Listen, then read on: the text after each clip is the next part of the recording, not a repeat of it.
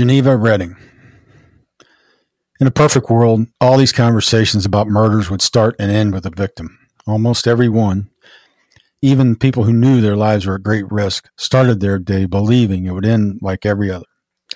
Of course, it did not. Someone came into their world and stopped their life clock, always before they were meant to go. I do understand that people of faith will argue that no matter the horror and loss, it is all part of God's plan, and we should take comfort in that belief. If that is your belief, and you find comfort in it, I won't argue the point. I respect it, and I certainly understand the need to make some sense of it.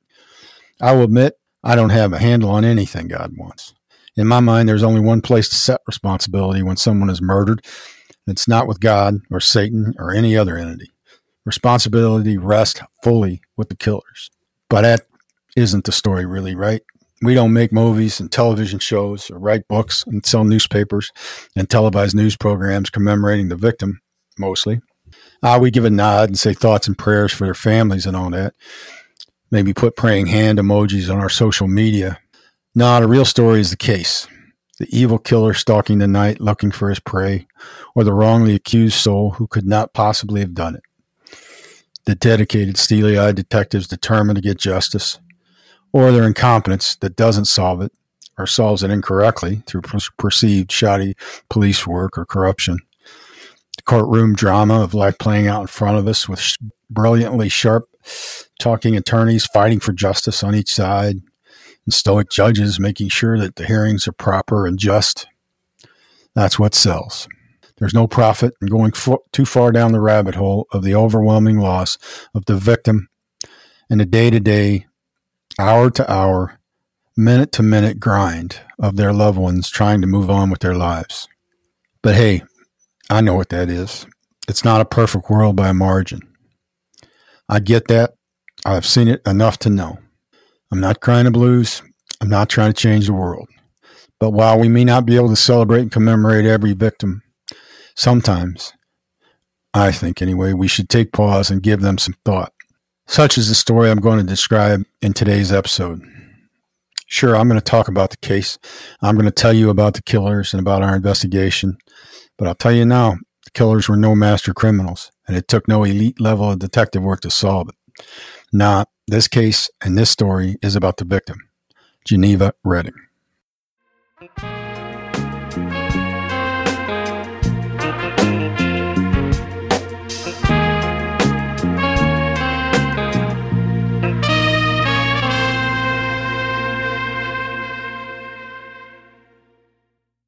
Welcome back to the Detective Story Podcast. I am Mike Hammond. Thank you for joining in. As I described in the intro, this episode, we're going to discuss the case of Geneva Reading. Geneva Reading was an 85-year-old woman who was murdered in her home at 1942 South Avers Avenue in Chicago by three men on August 31st, 2002. Or actually, her body was discovered on August 31st, but she had been killed 2, possibly 3 days before, and her body dropped into the crawl space under her home. For at least 2 days, district patrol officers, family members, and neighbors searched for her. In fact, the very first morning, the neighbors didn't hear Miss Geneva's gate clang and see her outside of her home sweeping the sidewalk and picking up debris. The neighbors were concerned. Her presence in the early morning, walking the block, was as regular as a Swiss timepiece. As the day wore on, and they saw no movement from the home, the concern grew to the point where they began to contact her family, trying to contact her family, and then ultimately calling the police. Their sense of unease was heightened by the fact that throughout the day, they also did not see the first floor tenant that Miss Geneva had allowed into the building. Though typical of her to help neighborhood wayward souls, the neighbors had a bad feeling about this one. His name was Alvin Jones, and he had come back to the neighborhood after being released on parole from his latest of a lifelong series of prison sentences. Now, I'll say it's my experience that the people in much of the city of Chicago will not necessarily hold time in prison against someone. It's an all too common fact of life, especially in some of the very economically challenged sections of the city. But it is also my experience that the finely tuned instinct of the people that live in many parts of the city trumps that benefit of the doubt. The neighbors of Miss Geneva Reading and the 1900 block of South Avers instincts and protective nature of her gave Alvin Jones very little leeway. So when their concern for Miss Geneva's absence grew, so did their suspicion at the coinciding lack of presence of Alvin Jones.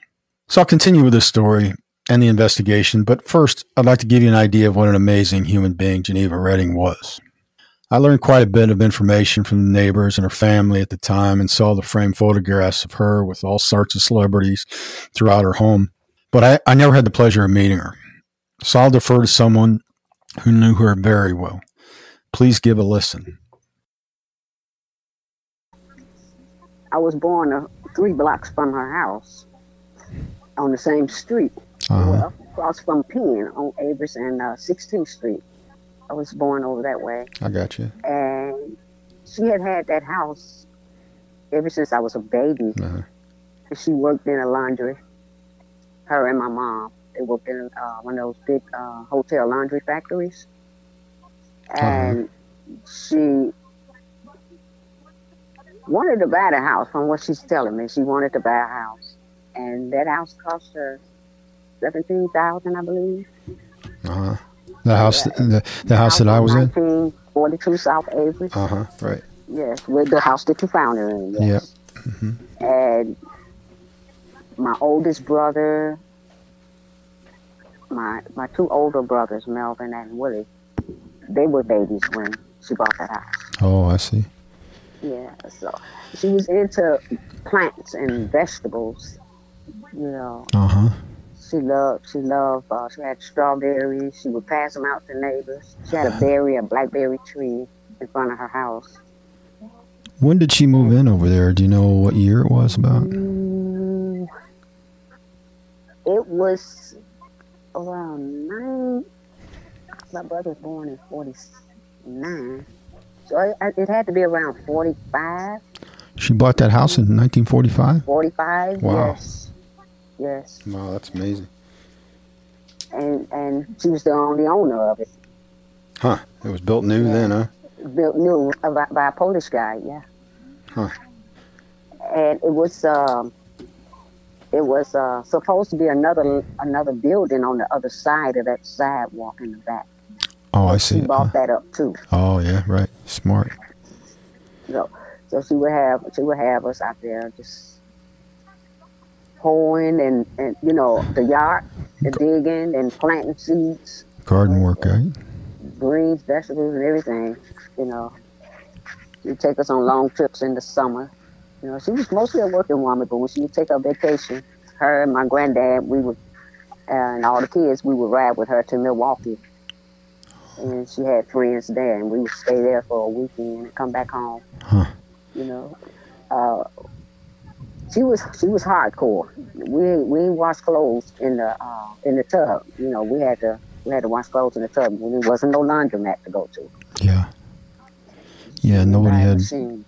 Very few people had washers and dryers back then in their home, right? Right. She took care of her great aunt. She was like 103. She took care of her. She converted part of her bedroom, where the window where we clammed in. She had transformed that part of the dining room into my great aunt's, her great aunt's bed, made it into a bedroom. Mm-hmm. And she took care of her until she passed. And she was about 103 when she passed. Wow. Yeah. That's amazing. And she had, one son and one daughter. Miss Geneva did? Uh-huh. Yeah. She had one son and one daughter.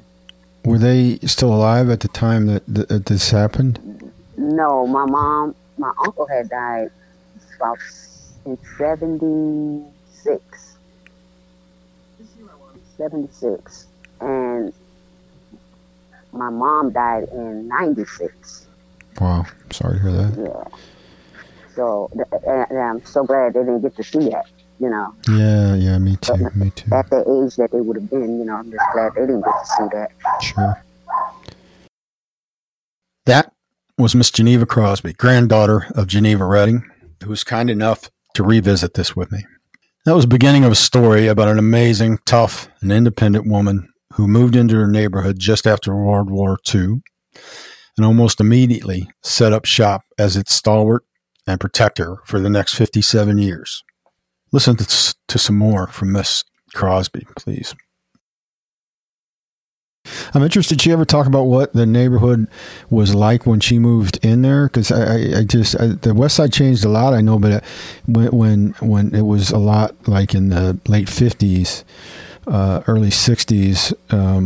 But what was it like when she moved in? Did she ever talk about that? Well, she talked about but she talked about times when she would go out. She would go out to on the weekends, on the Fridays, she'd go out on Fridays, her, my mom, my uncle, mostly just family, it was a family going out thing. To like dancing clubs, stuff like that. Yes. Yeah, that was really big in that, like after World War II, right? Where they would wear them white petticoats. Yeah, right. And stuff. Yeah. I don't remember the black and white one I used to see her in her spike heels.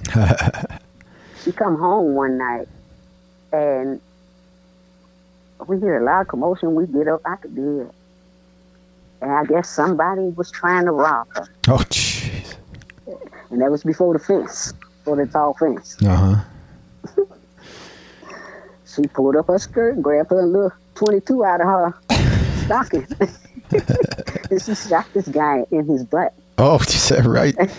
All right. I love that. She shot him in his butt. I don't know whatever happened. I know the police had came and they talked with her and stuff, but they didn't bother her. I'm sure not. They didn't bother her. They let her go. It wasn't like it is now. Yeah. No, for sure.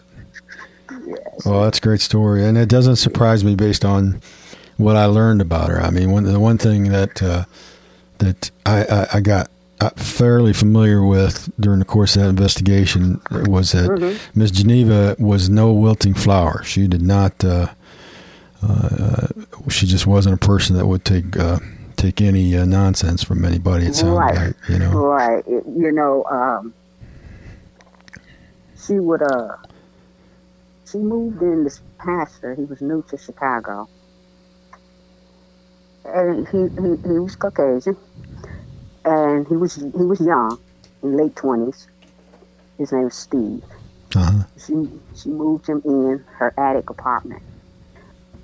And she said, when you get ready to walk out, let me know. I'll walk with you. I'll take care of you. Right, yeah. So she grew that name Shotgun Annie. So she would take care. She took care of him. She babysitted for him. She just took care of him, until he was able to get out on his own and know the area. And she would let people know who he was, because white people wasn't in the area then. Yeah, I understand. But she opened her arms and her doors for him, his family, and she took him around. She showed him the church where he was interested in being, and plus the medical clinic where he ended up being part of that too. Right. So, and he's still over there. Is that right? Yeah, he's still over there. When I think about this, it kind of makes me smile because when I learned about her and who she was, and for an 85-year-old woman, she was in really good shape and strong and tough. And what really happened? Because she's a fighter. She was a fighter. She was stick her nails in you and come out with some stuff. I'm sure. She would do that. How about that? Shotgun Annie, who sent a would-be robber hopping away after shooting him in the ass with a .22 pistol, and then later took in a white pastor and his family who had moved into the neighborhood, made sure he got acclimated safely, and everyone knew that he had her blessing. So does that start to paint a picture? She was tough, loyal, independent, and fierce when necessary. But not just those things. A fighter until the end. She went back to school when she was late 70s. Wow. To do home health care. Huh. And that's what she did. She did home health care. She liked taking care of people. Yeah, it certainly sounds like it. She loved taking care of people. You know, she go buy things from the rumor cell, and she'll have an officer to bring her back home. That's So great. they'll call and see if they can take her back home. They say, yeah, take her home. Right. And they got to know her on dispatch, you know. I'm sure. Certain times she in the house. And she would take all that stuff that she bought and she bag it and pass it out to people that she know that needed clothes. They had a bunch of kids, and she would take that and take care of them. You know. Yeah, that's amazing. She would go. I thought she was just talking, but until I found pictures of her shaking Princess Diana's hand with Daly, young Daly, and Stroger. I mean, everybody was already saying how popular she was and how the neighbors were worried about her and all that stuff. But one of the things that really still sticks with me is when I went up into her apartment there, she had pictures on the wall, and you tell me if I'm recalling this incorrectly, but in my memory, she had pictures of herself with like James Earl Jones, the actor, I think Harold Washington, maybe. Right, they had did a movie on the block. Right. And it was using her house for the staging area. You know, set up and stuff, makeup. Uh-huh. Yeah. And Robert Duvall was in that movie too. I don't recall. Yeah, I don't recall if I saw a picture of her with him or not. But they were so in love with her. I'm sure. Well, I'll tell you a funny story. I don't know if you recall this or not, but when I was kind of researching this again, you know, I was just looking online and stuff, and I found I don't think I knew this even you know, at the time I was working on the case, but in July 4th in 1995, which it must have been when they were filming that movie. The movie was called A Family Thing, and I still have never seen it. I'm excited to watch it now just to see if, you know, like if she's in it, or I can see her house or whatever, you know. But you will see the house. Yeah. But it's like a quicker. The Mocha house was across the street, but they stayed in her house and hung out there. Yeah, worked out of there. Well, so in July 4th of 1995, and you can see it online. The Chicago Tribune did an article about the movie being filmed there, and they interviewed Miss Geneva, and it's pretty cute because she's like, "Oh, I'm so excited that this is going on. I'm so excited for the neighborhood," and you know, you could just tell she's very proud of her neighborhood and very excited about all that. Loves her neighborhood. Yeah. So all those pictures of her with the celebrities, I mean, was it all from the movie, or was it like other things too? Just other things too. She had a picture shaking Princess Diana's hand in City Hall. At City Hall, she got pictures shaking Mayor Daley, young Mayor Daley, and Stroger. She called him Old Man Stroger. She would tell me stuff, and I said, no, Jeans. Because I call her Jean. I didn't call her Granny. Yeah. You know, she didn't want me to call her Granny. Because letting people know I'm a granny.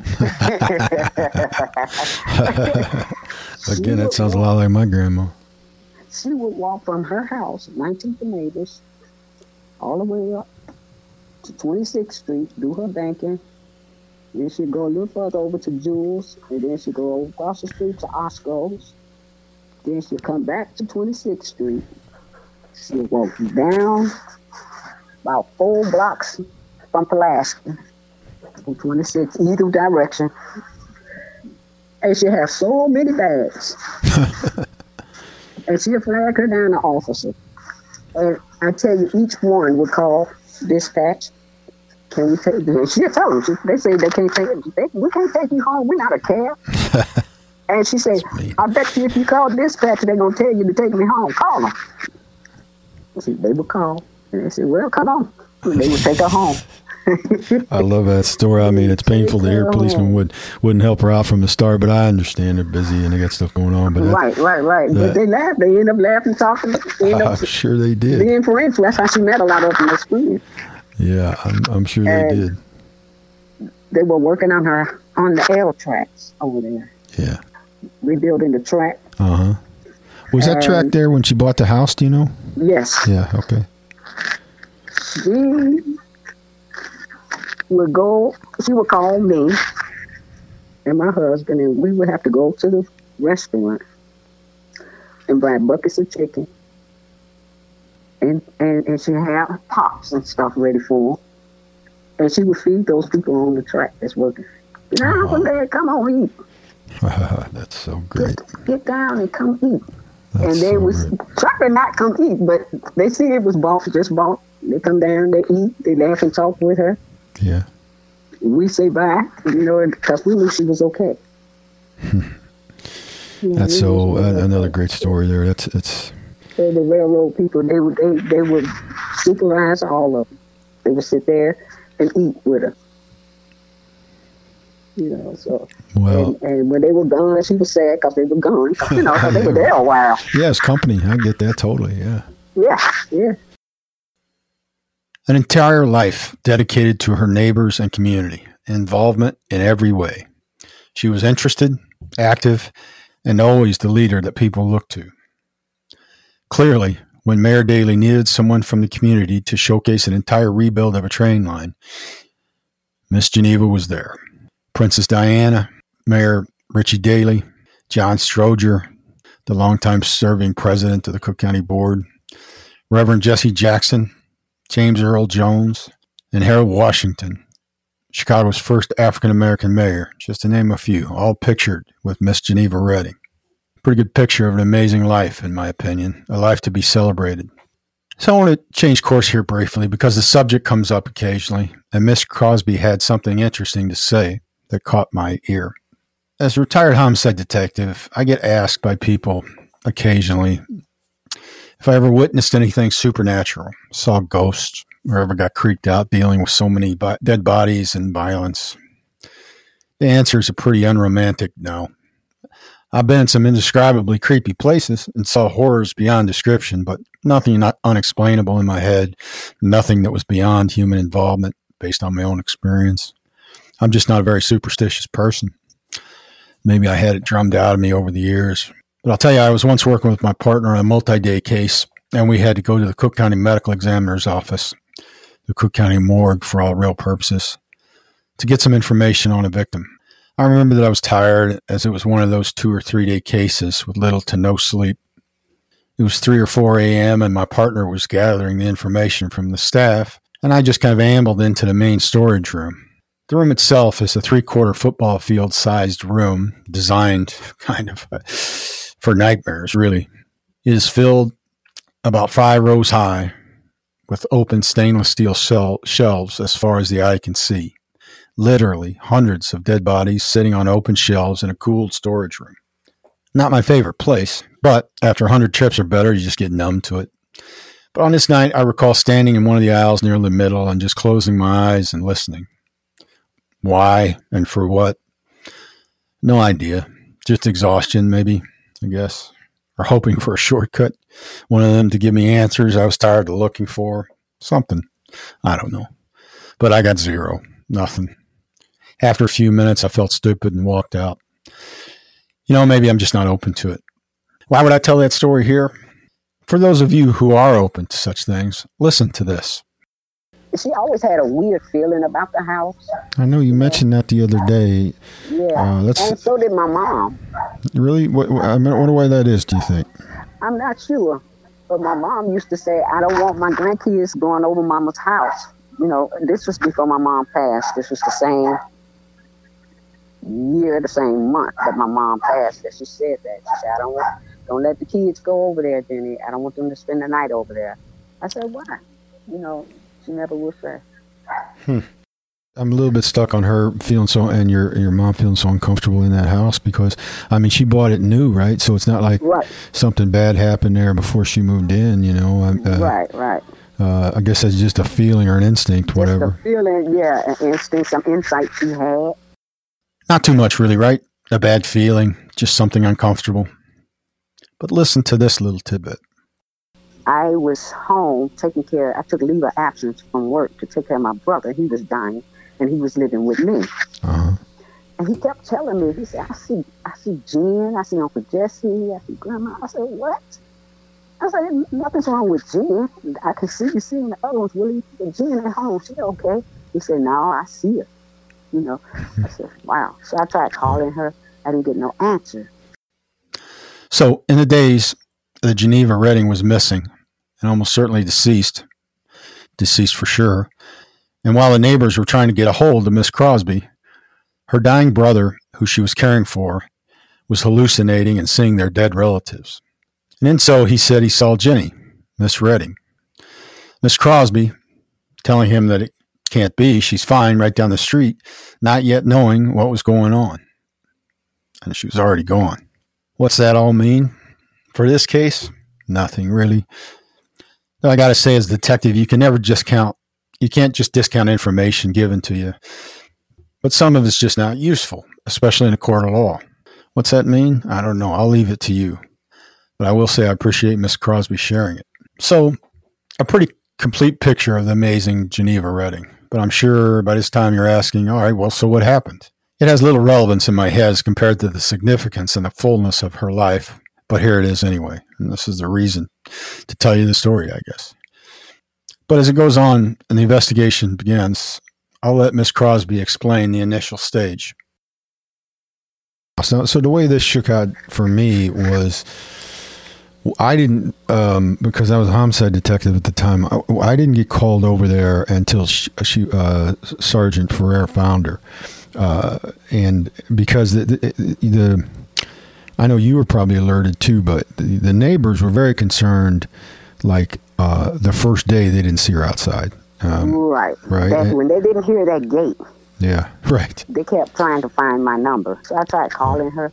I didn't get no answer. So the next day, which was that Saturday, one of her neighbors called me. And they said, "You Geneva's granddaughter, right? You George's daughter." I said, "Yes." She said, "Well, we can't find your grandmama. We ain't seen her or nothing. Ain't heard that gate rattling or nothing." I said, "Okay, you'll be right there." So I got over there. Turner.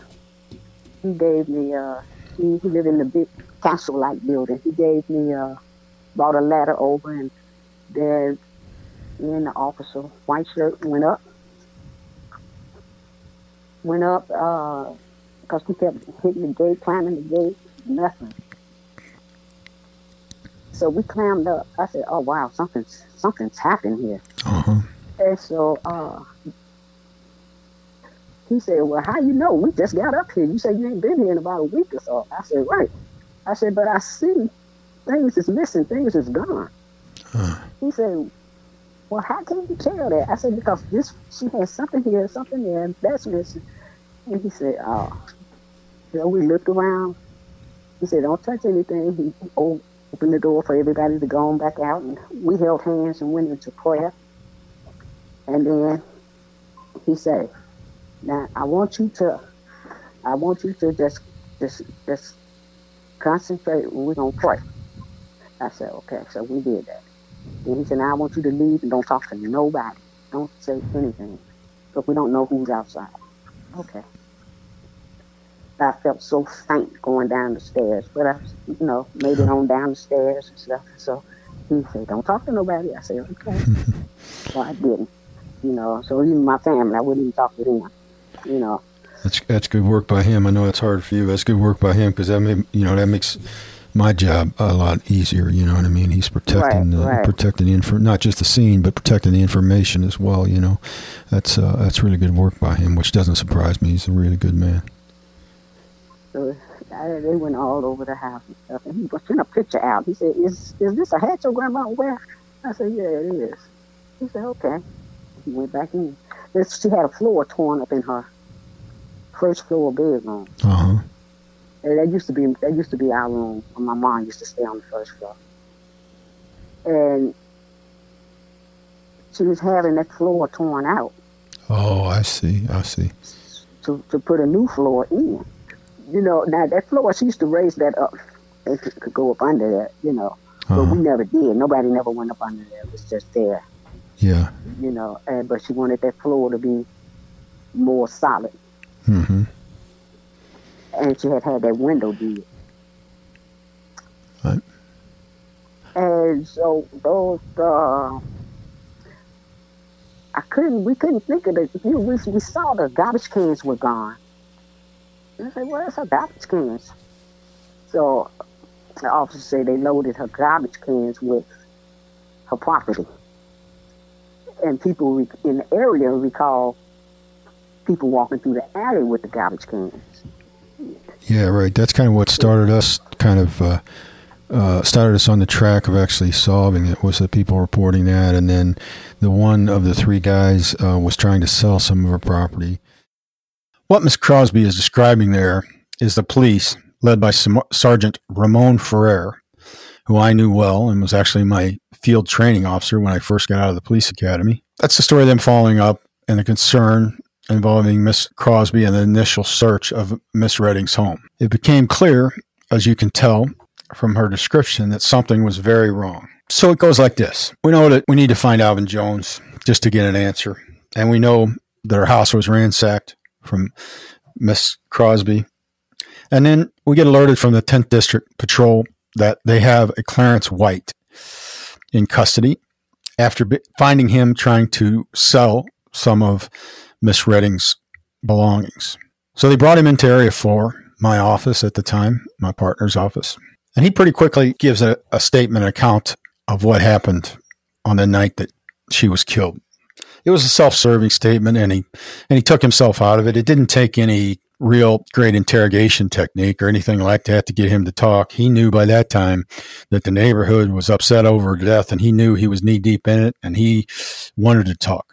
Now, again, his story, as it turns out, was pretty self-serving. He said he was involved with a guy named Stephen Shines and another guy named Alvin Jones in taking things from Miss Geneva's house. But he stated in his initial statement that he basically stayed outside as a lookout with the trash cans and took the stuff as they handed it out from her house and put it in trash cans and took it away. So not having a lot more to go on, we kind of let him go with that statement, not let him go. He was charged with burglary and possession of stolen property, whatever it was, and booked eventually into the Cook County Jail. But based on his statement, then we're looking for Stephen Shines and, of course, Alvin Jones now with cause that they were directly involved with her murder. So initially, Stephen Shines was found after we put out an investigative alert, which is like our term for a citywide alert to other policemen that were looking for him. And he's brought in first. Stephen Shines has a little more violent background than Clarence White. Clarence White had a criminal background, but it was mostly not violent. Burglaries, as I recall, thefts, things of that nature. But Stephen Shines had a little more serious criminal record, had an armed robbery, at least in his background. I don't recall specifically, but I just do recall noting that he was a little more violent in nature in his arrest history. And he also was pretty quick to give a statement. Again, this is all over the neighborhood. The neighborhood's upset at her loss, and he wants out from underneath too. He tells a story that's pretty self-serving as well, but he does say that he helped try and subdue Miss Redding, but it was Alvin Jones that actually killed her, and he helped take some of her stuff out, things. And so he was charged, but we knew ultimately we had to find Alvin Jones, get him in. And we had a lot of cooperation. His own family, as you'll hear Miss Crosby describe, was helpful. They knew he wasn't a great guy, and they also knew and cared a lot about Miss Redding. So it happens about a week or so later. I don't remember the exact time frame on this, but we got a call that Alvin Jones was in a large apartment building, in a large apartment building near Garfield Park on the west side of Chicago there. And so we kind of rounded up the troops, my partner and I, and whatever detectives were available, some tactical officers from the 11th District where that building was located. And we went over there to try and locate Alvin Jones. Now, I got to say at this point that we had been told by his family that he was openly saying he wasn't going back to prison. He'd kill a policeman. He'd shoot a policeman. He had a gun. Shoot a policeman before he'd go back to jail. Make the police kill him. Things like that. We made other policemen aware of this, and we are aware of it. So when we go out there, you're hoping for the best, but you got to be prepared, tactically prepared for whatever happens. So in driving out there and approaching the building, my partner at the time, Sam Manto, we see a guy walking kind of away from the building through a parkway towards Garfield Park. Now it's dark. It's kind of later at night. And two things struck us. One, although he's walking away from us, in the basic physical way, he met Alvin Jones' description.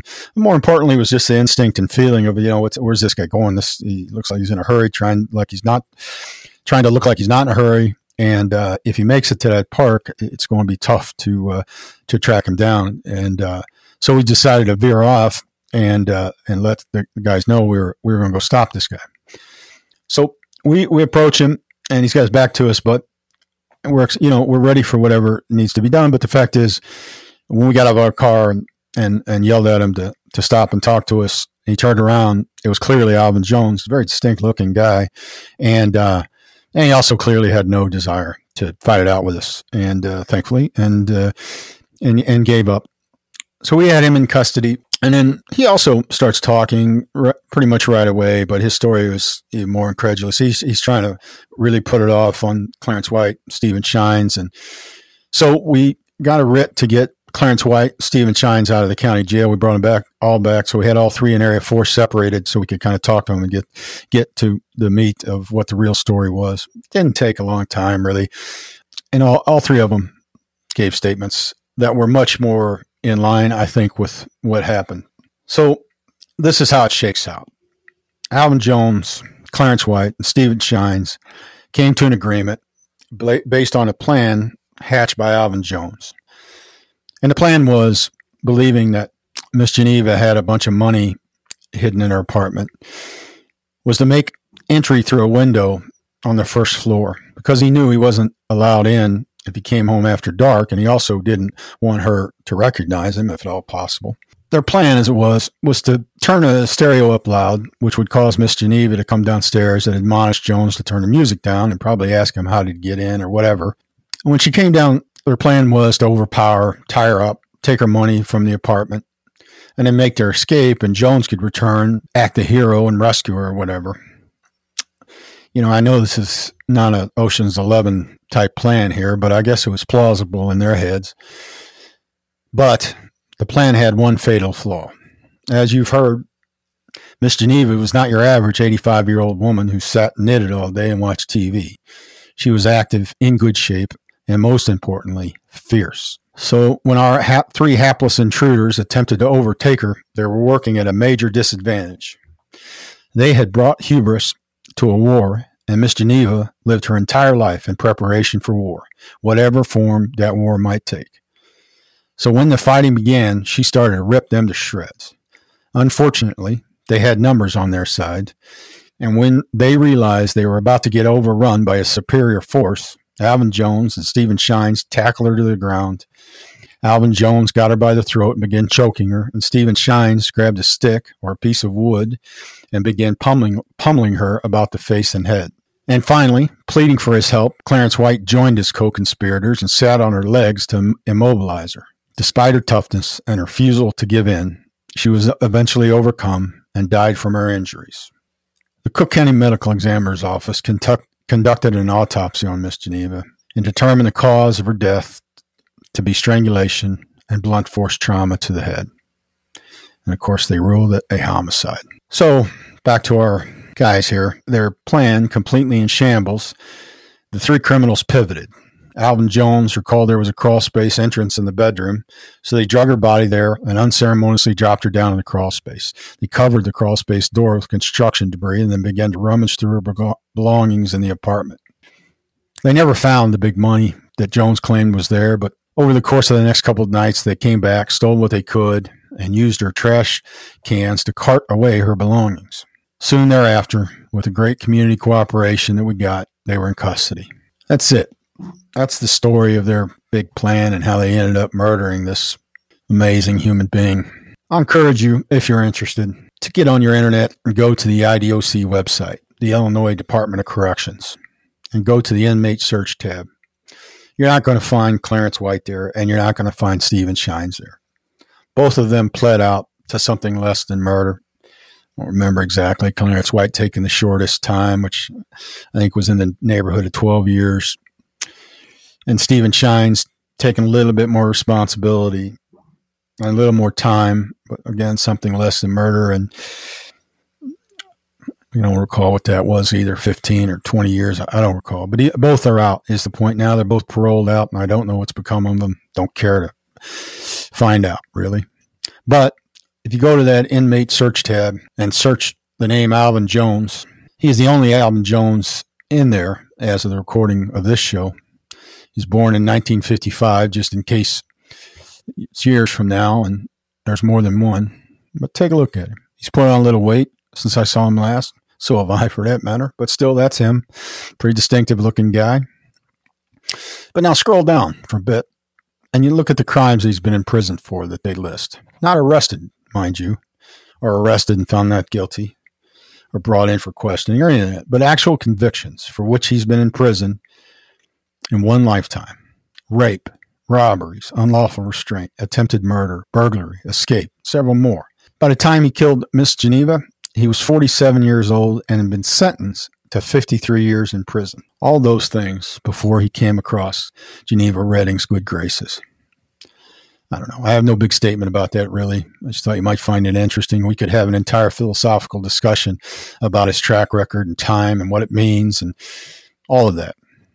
I just thought you might be interested to see him and learn his history. But again, this episode is not about Alvin Jones, his partners in crime, or even Detective Mike Hammond and my partners, or justice, or vengeance, or even a semblance of some order restored.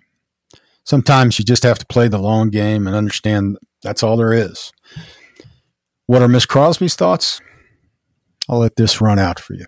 It sticks with me, and I started saying, I don't know how appropriate this really is. I'm sorry if it's not appropriate. But when I think about her, I always get a little smile in my heart for probably a bad reason, but I think about the fact that in the end, she fought.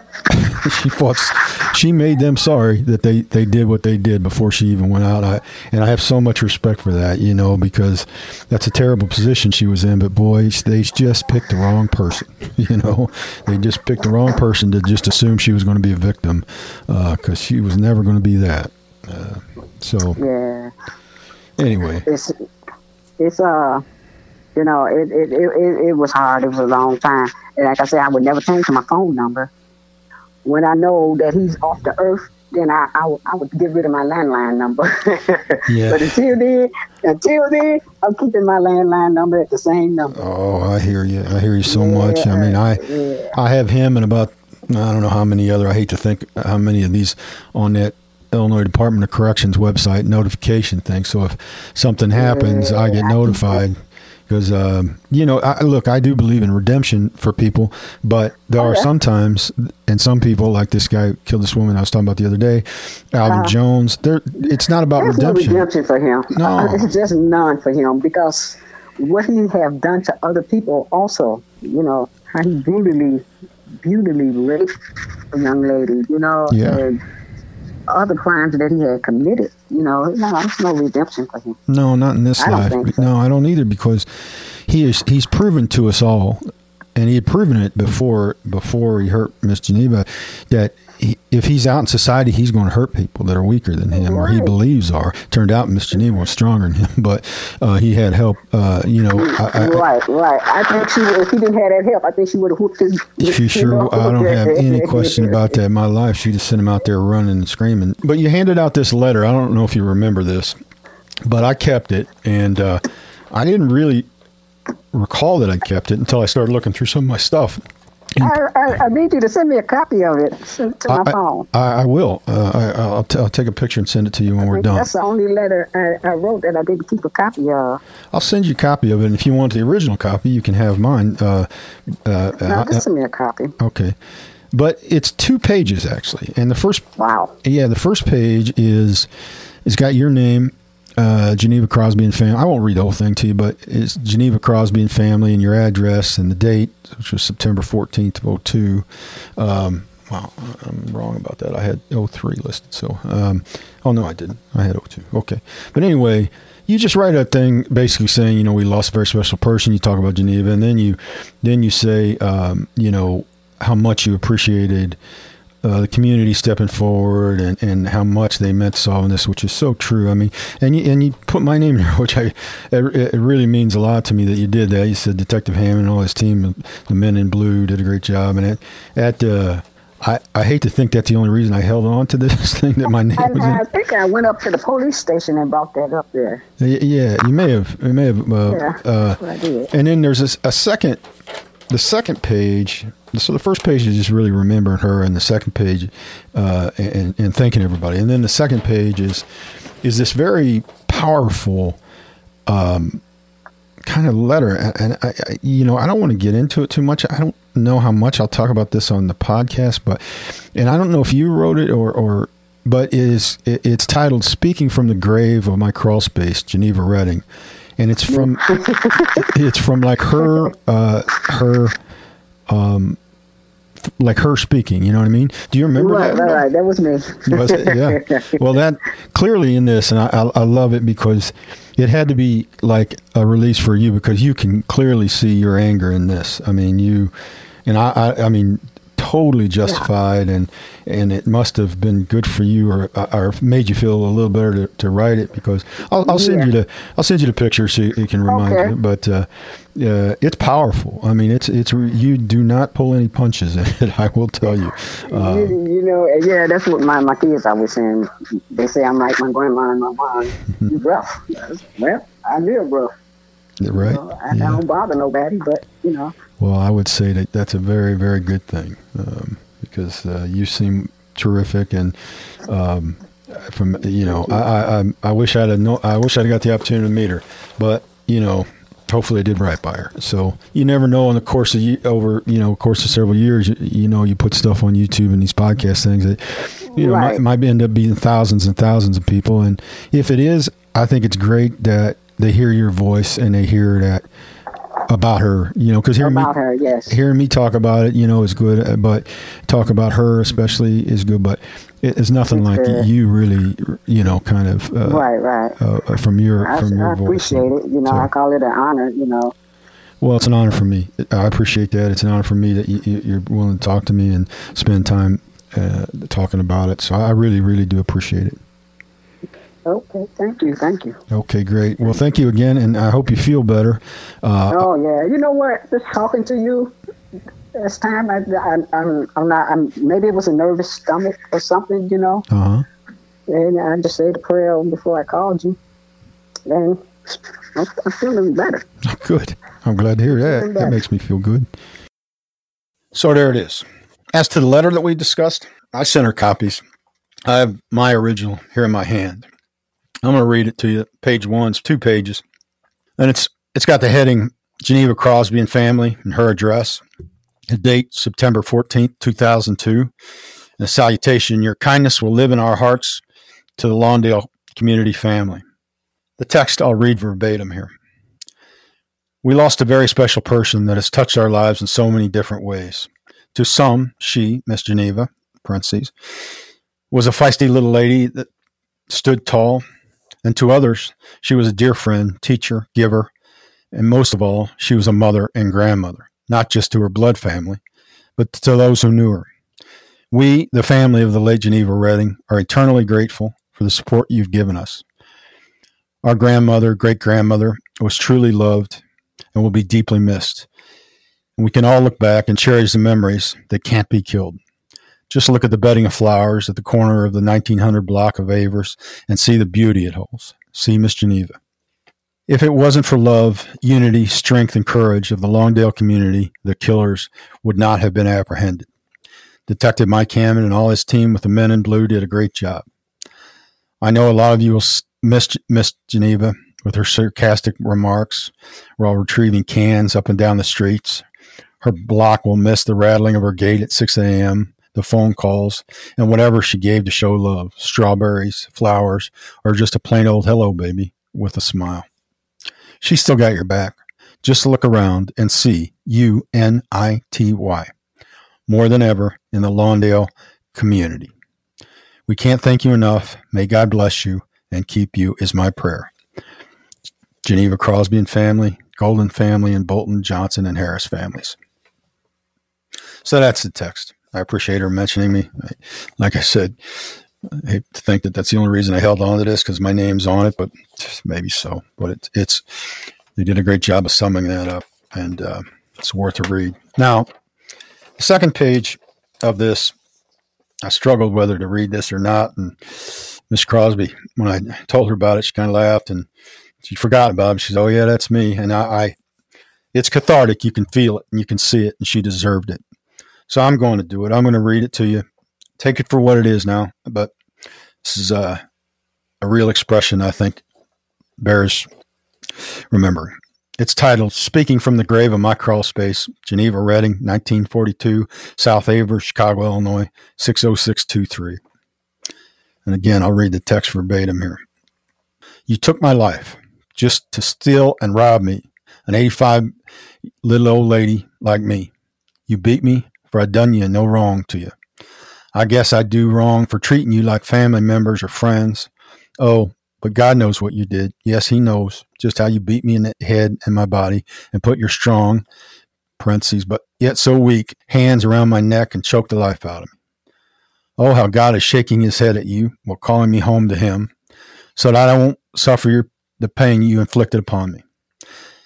As I lay here in my crawl space grave and listen at how you laughed, drank, and stole from my home, now you'll do the same thing I did, cry and beg for your life. From a crawl space grave, I wondered how can you cry when you took the last of a lady of a family tree, life into your hands for the name of cocaine. As I lay here in the crawl space of my home, I called out your name, Alvin, and you, Clarence. And you answered not, but cocaine yelled one time and you answered, Alvin, Clarence, you prey on the old and stole from the dead. Now, the rocks and mountains I left behind will see the two of you rot in hell. For God gives life, and only God taketh away life. For he is almighty and don't need help from no one. Family and friends, as I speak from my grave, make very sure they get what's good for them. I got your back. Geneva Crosby, Little Rock. There's only one hero to this story, ladies and gentlemen, Miss Geneva Reading. She deserved a better fate, but fought until the end, and I respect that a great deal. If you think about it sometime, give her a thought, maybe a tip of your hat. If you do that, in my world, it's a win, and she remains. Geneva Reading. So as I close today's episode, I have a couple of acknowledgments that I owe. First, of course, to the wonderful Geneva Crosby. I so appreciate her willingness to spend the time with me and give me her great memories of her grandmother. She told me she was nervous to think about talking to me after I first approached her, but felt so much better after we talked. Me too, Miss Crosby. You never know how a family member will feel being asked to revisit something as traumatic as this life event 20 plus years after the fact. Well, as you could probably tell, she was great, and it felt much more like two old friends talking than an interview. I am really in her debt. And second, to retired Sergeant Ramon Ferrer. It's great to speak with you again, Ramon, and I appreciate your support. But then you've had support from me from the first day I walked on the street out of the academy. You have and will always have my deepest respect. Ramon is retired now from CPD, but continues his service to his community and to his faith. And finally, while I was finishing this episode up, we really lost a close friend and a truly great policeman named Mark Vale. There's not enough time to try and tell you his complete story, but I'll tell you, I never knew a better policeman and one hell of a good man. He had an amazing way of differentiating the really bad guys from the people who were down on their luck or just products of bad circumstances. He was tough, smart, hilarious, and loyal. He will be missed greatly by all who knew him. That I will never forget how influential he was to me, always, but especially as a very young policeman. If it is true that you're never really gone as long as someone speaks your name, Mark Vale has at least 100 years left in him. My sincere love to his family. So that's it for this episode. Thank you very much for checking in. Please give me your feedback. If you have questions, I'll answer them. And if you're enjoying the podcast, please like and subscribe. I appreciate it. We'll be back. Until next time, be safe and watch out for each other.